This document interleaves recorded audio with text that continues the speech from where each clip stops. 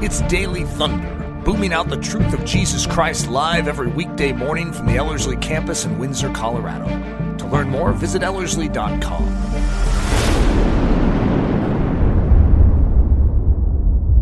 This is the 6th episode in my Muscular Christian series. Today's episode is entitled The Boxing Ring. So when I've taught the topic of self-control in the past, I've used this illustration, and for me it works. I don't know if all my illustrations just translate straight across the board for everyone else. I always encourage believers to go after their own illustrations, because when you get a good metaphor, a good picture of the truth of the kingdom of heaven that really relates to your understanding, it sticks. And then you can reference that over and over again throughout your life. And this is definitely one that I have referenced many, many times. So I'm going to share it with you. And it's very, very critical to the idea of being a muscular Christian. This whole idea of self-control is essential. And so you can hear it. Whether or not it works for you, we'll find out. But it definitely works for me. This is part 6, the boxing ring. So here's our Greek word, egkrateia. It translates as self-control, but it also could translate as temperance, depending on your translation. And which is interesting because it has sort of this double potential meaning because of that. Because temperance is oftentimes talking about like temperature. And so you have San Diego, California, which is a very temperate climate. And as a result, it's not too hot, nor is it too cold. And that idea of the soul being maintained at a balance point, that God has an alarm system that he places inside of us via his Holy Spirit, that if we get too warm towards this world or too cold towards God, there is a alarm system that begins to buzz, and there's a conviction of soul, like something's off. The Spirit of God is notifying us of something. And that is a definite part of how self-control works. How egkrateia works, but self-control is, and it's arguably not a great translation for many of us either, because it can mislead us. When you hear the term self-control, you oftentimes think, okay, that's me controlling myself. When in actuality, technically, as we will dive a little deeper, it's God controlling you. But there's a part truth. There is an element of responsibility that you carry in this life, and you must exert it. And that's all part of this egkrateia idea. So I'm going to call it the eggrateian growl. I use that term to describe something that makes sense to me. There is something that's happened inside of Eric Ludy that I call a growl. And I can even pinpoint the date way back in the past when my wife prayed for me, and she prayed, "Lord, make my man to pray like a man." And I remember being a little offended by that, wondering what she thought I prayed like. But I decided to amen the prayer and to agree with it. And something started that night. In fact, I would say probably 30 seconds after her prayer, that has never left. And it was a strength, a passion of soul that when I would speak, my voice would actually get loud. I had something that, typically people would call it preaching. But it's not just in my speaking, it's also in my living. It's in my determination. It's like, no, that will not enter my soul. There's a doggedness, a resoluteness. And that's what's needed in this muscular dimension of the Christian life, is this, what I'm calling an egkratean growl. That if you were getting too warm towards the world or getting too cold to God, that's it. You stop right there and you change whatever needs to be changed in your life to fix that. And the issue of self-control is feisty. It does not just sit by passively. It is very actively engaged in the preservation of life and the cultivation of life within the human soul. At Gettysburg, this is just, whether or not this is an actual quote, I don't know, but I've referenced it many times. That's "Buford, hold the high ground." And at the day of Gettysburg, you have this very critical, pivotal moment where you have the high ground is the key dimension that is going to ultimately preserve the day for the Union. And for us, it's similar. There is a high ground in our soul that needs to be maintained. And whenever the devil gets to the high ground of our soul and knocks down God's position or God's agenda in our life, then we begin to fall to pieces quickly. And self-control seems to have something to do with that idea of keeping the high ground at all times. So it's like King of the Hill, if you've ever played that as a kid, where you have a little hill and then you shove everyone down. You're trying to maintain that. In a sense, that's spiritually what we're doing. The enemy wants to gain authority. He wants to gain position on us. And yet what God has gifted us with, what God has armed us with, is the authority to push down the enemy so that we can maintain that high ground. When the Egretean growl goes missing, what happens? When we lose that feistiness of soul, what's happening? So listen to Proverbs 25:28. He who has no rule over his own spirit is like a city that is broken down and without walls. So if someone doesn't have rulership, if they don't have the high ground, if they don't have the Egretean growl, then they are like a city that is broken down without walls. And if you're a city that doesn't have walls, well, that means the enemy can just waltz right in and do whatever he wants. That's a pretty good description of what happens to the Christian life that's lacking self-control. The enemy can push, he can tempt, he can tease, he can do whatever he needs to do to your soul, and you'll fall for it. And so what self-control is going to do is it's going to elevate your game to be above those simpleton tactics of the enemy to bait you and tempt you into behavior that destroys your life. And so what we want is to maintain that high ground, that authoritative position in our souls. How do we rule inside our own lives? So what you see me sort of hinting at as we sort of begin to unpack this idea of egreteia, which again translates as either temperance or self-control, depending on which translation you use. But it's the idea of mastery, that something is going to control us. It's either going to be sin or it's going to be God. And if God is controlling us, it's not that we're removed from the situation. It's like, okay, God's controlling my life. I have nothing to do with it. Actually, what he does is he removes that which is controlling me, which is sin. And then he moves in with lordship or authority control over my life. He's the king. But then he assigns me a stewardship. It's like the talents of gold or the minas of silver, and that's my body, my mind, my behavior, my attitude. And he says, I want you to steward these now according to my grace, the gift of the Spirit that I've given you. I've given you what you need. Now you need to invest it and care for that which is under your superintendence, that which is under your jurisdiction. And that's how self-control works. But so how do we do this? How do we rule inside our own lives? The first question I think that we need to at least address is it even possible? Because many of us have maybe never even tasted of what the Bible would call a healthy governed life or a self-controlled life. And as a result, we have a tendency to be a little dubious when Eric Ludy brings up the notion of, a life that is ruled properly, that isn't ruled by the enemy. I mean, how could that happen? A life that isn't ruled by sin? What could that look like? Is that even possible? Yes, it's possible. That's the essence of true Christianity. It's the essence of victory that Christ has bequeathed to us at the cross. And I think it's critical that we all grab a hold of it. James 3:8. But no man can tame the tongue. It is an unruly evil full of deadly poison. It's interesting because we have a statement in Scripture very clearly made too, but no man can tame the tongue. So this tongue seems to be untamable. It is an unruly evil full of deadly poison. Now, of course, it's talking about the natural man tongue, and it's fascinating what God does at Pentecost when his Holy Spirit moves in. The first thing he grabs are the tongues of his apostles. Isn't that interesting? As a statement of control, the first signal of conquered territory in the human body seems to be the tongue.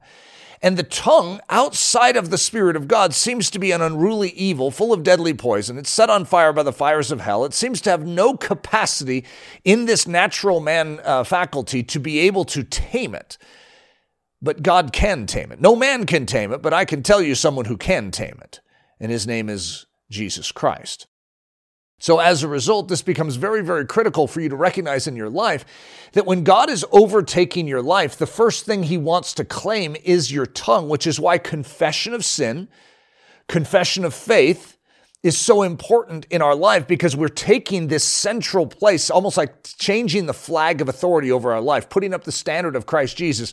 This body is now owned and operated by the living God. It is no longer owned and operated by sin. It is owned and operated by Jesus Christ. And this tongue is what heralds it. And so what you're going to see at Pentecost is God is going to grab tongues. And then he's going to take those men and women into the city of Jerusalem, and they are going to proclaim with these tongues that which is true. A church without self-control. Wow, that would be a scary thing to behold. Is a church vulnerable to faction, division, and contention? Self-control plays a very, very critical role in a healthy church. If it is not there, then you have a situation that is very quickly going to go on meltdown mode. And if you've ever led a church like I have, you recognize the importance of training the body in being disciplined and governed by the Holy Spirit. Because if it is not, those rogue elements will be played on by the enemy. A Christian without self-control is the devil's tool of choice for invading and destroying the church. So, if you're the enemy, what you're going to look at, if you wanted to invade a church community, you're going to look for the member in the community that is uncontrolled, is not controlled by the Spirit of God, but is controlled by his flesh or her flesh. And that becomes your target. And so that's why it's critical in our life that we are not played by the enemy, that we don't become the tool of the enemy to bring havoc, division, and faction into the body of Christ. This is a very sacred territory known as the church, and the enemy wants to play it. He wants to undermine it, and we, as believers, want to establish it. We want to strengthen it, which is why it's critical that we cultivate self-control. A husband without self-control is often perverted, angry, domineering, and violent. Not sure how many of you ladies would like to be married to a man without self-control.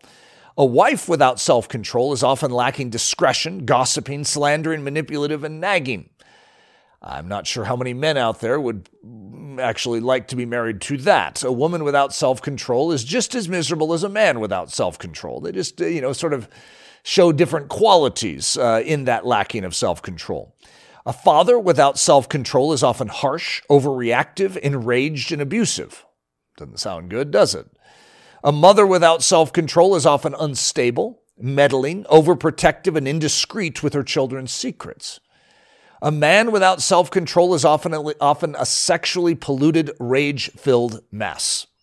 A woman without self-control is often a loose-tongued, meddling, manipulative mess. Lord Jesus, save us from this lack of self-control. Cultivate this within us. Boy, do we need this. So let's dive a little deeper into self-control. First, what it is not. A lot of us think just by the word itself, and that's why I say the phrase self-control is somewhat misleading, because when you're young, your parents will say you need to have more self-control. And yet it has nothing to do with the Spirit of God oftentimes when they're saying it. It's something that you think as a child that you can cultivate. And it's partly true. There is a certain degree of control that you can have over yourself. But what the fruit of the Spirit is describing in Galatians is something that is so far beyond. Like what God desires to cultivate in us as far as self-control is something that, like the tongue, no man can tame it. Well, but there is a tongue that can be tamed by the Holy Spirit, and that is the Christian tongue. And so therefore, the same is true for us. There is a dimension of control that we as humans can have over our body. It's just human discipline. And then there is an extra measure that is required for us to fulfill the high calling we've received, because we cannot say no to certain things. Our flesh is too weak.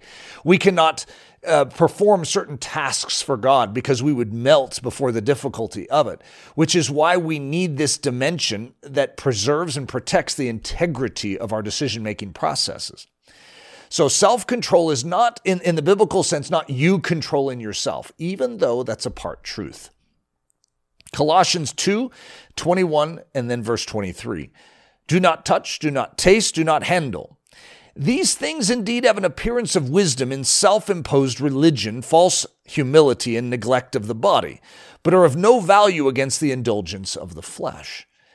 I think most of us have spent some deal of time in our life trying to regulate our behavior in our own strength.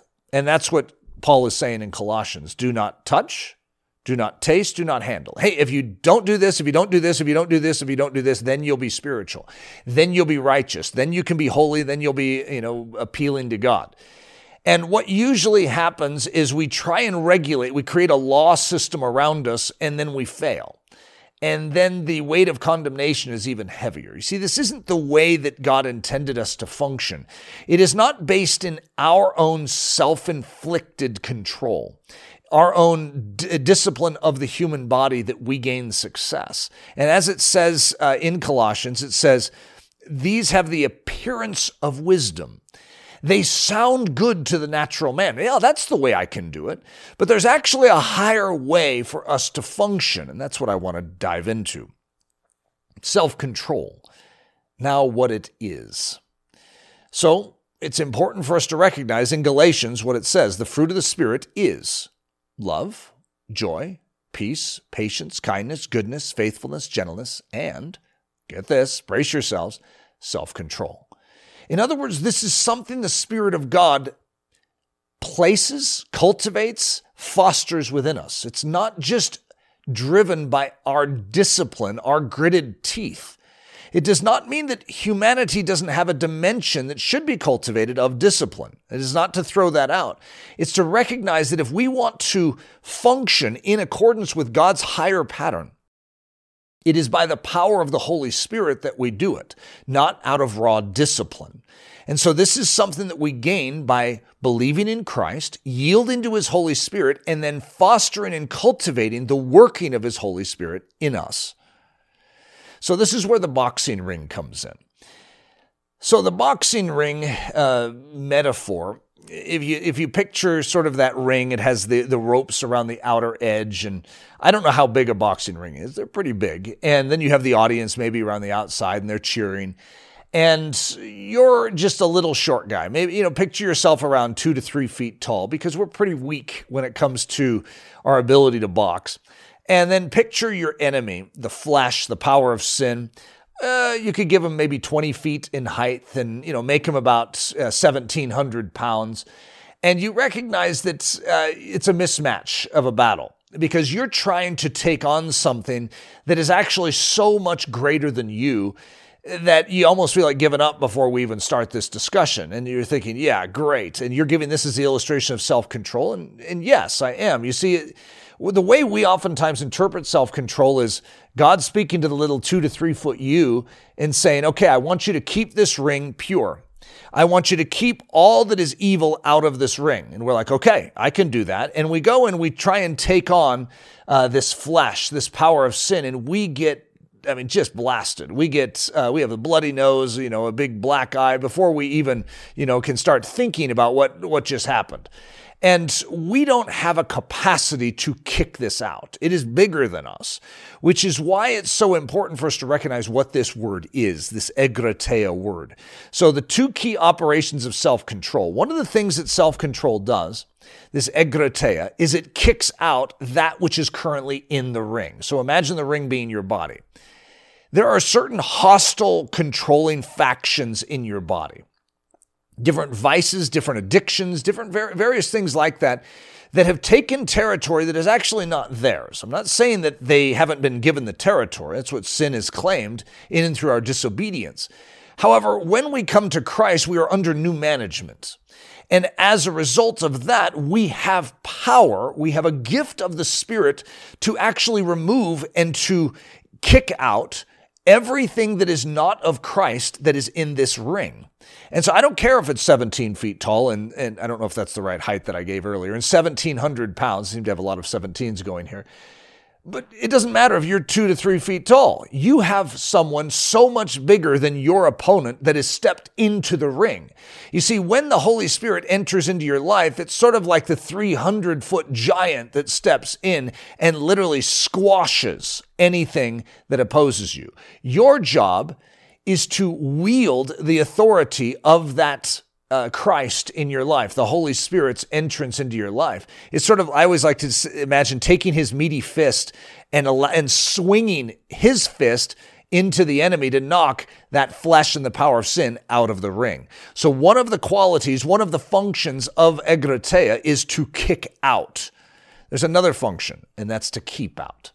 This is sort of what goes with temperance, and that's why the two words are sort of interchangeable if you understand how it works. First, God has given us the authority to kick out that which doesn't belong in our life. But then imagine that he sensitizes the ropes around the edge of the ring so that if the enemy ever reaches up to grab those ropes and tries to step back into the ring, an alarm goes off. And you have the authority to not just kick him out initially, but to keep him out and to control the ring. And that is the basis of how self-control works. So let's ask the question, but what's getting kicked out? Well, the first thing to get kicked out of your life that you have the authority now to deal with is self's agenda. So that's the concept of denying self and picking up your cross and following. You have been given a grace to actually begin to obey and walk in the direction that this ring was supposed to move in. In other words, there's entities, there's ideas, there's philosophies that have tried to creep in over and throughout your lifetime, and that you need to actually extricate that out. You need to get out the self agenda of your life. Selfishness is the kernel of what causes sin to even have power in us. It's the basis, it's the root structure of our sin. And so as a result, we have the ability to kick that out. No, this is no longer about me. This is about Jesus Christ. There's a second thing that is getting kicked out. Second, self is empowered to give the boot. So what happens is self gets the boot, and then, if I could say it this way, self, and I have it incorrectly in my notes because it should be a lowercase s. Capital S self is the one that's dealt with. However, self is still here. Like, I am still Eric, and it's a lowercase s self. It's like Paul, when he says, I no longer live, and then he seems to, but Christ lives in me. And then it's like the life that I now live in the body. It's like, wait a minute, I thought you said that I was gone.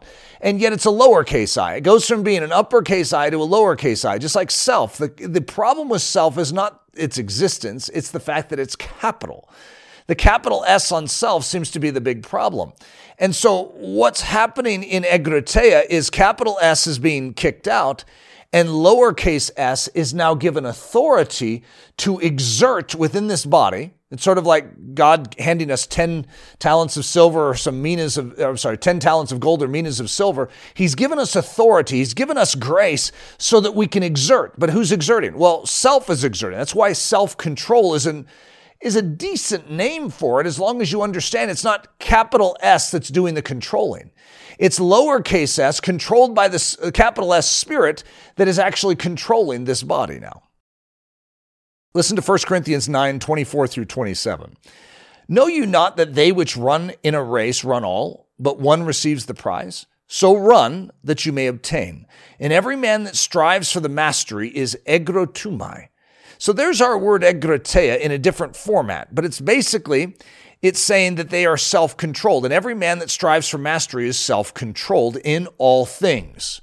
Isn't that an interesting statement? In other words, if you're going to seek mastery, we could call it sanctification, the desire to correctly represent Jesus to the nation around us, to the nations around us, well, then we are to be self-controlled in all things. That this quality of protection, of kicking out that which is opposite the nature of God, opposite the agenda of God, and establishing and keeping this ring to God's purposes is part of what we need to do in every dimension of our life. Now, they do not do it to obtain a corruptible crown, but we an incorruptible. I therefore so run, not as uncertainly, so fight I, not as one that beats the air, but I keep my body under and bring it into subjection, lest that by any means, when I have preached to others, I myself should be cast away. So one of the things that stands out to me in what Paul is saying is this idea of keeping his body under. It is the idea of bringing into subjection his very body. It's like the ring, if I could describe it that way, that we have been given authority to keep this ring clear. And that self-agenda cannot enter in. That sin agenda cannot come in. That flesh agenda cannot come in. Satan's agenda for our life has no room to maneuver here. We keep our body under that authority of Jesus Christ. That is self-control. The key points of control in the body. And this is how we're going to finish this particular message, just with sort of the meditation of how we can apply this. When it says that we need to be egrotumai in all things, we need to be self-controlled in all things. Tongue control, eye control, thought control, appetite control. Well, it covers a lot of ground there. You see, many of us have allowed our tongue to go without control. It has spoken things that it shouldn't speak. It has too much freedom and latitude to just express whatever whim you may have. That actually isn't how a Christian functions. A Christian functions on a principle of discretion or of self-control of the tongue. Eye control. Many of us have this notion that it's like it really doesn't matter what we look at.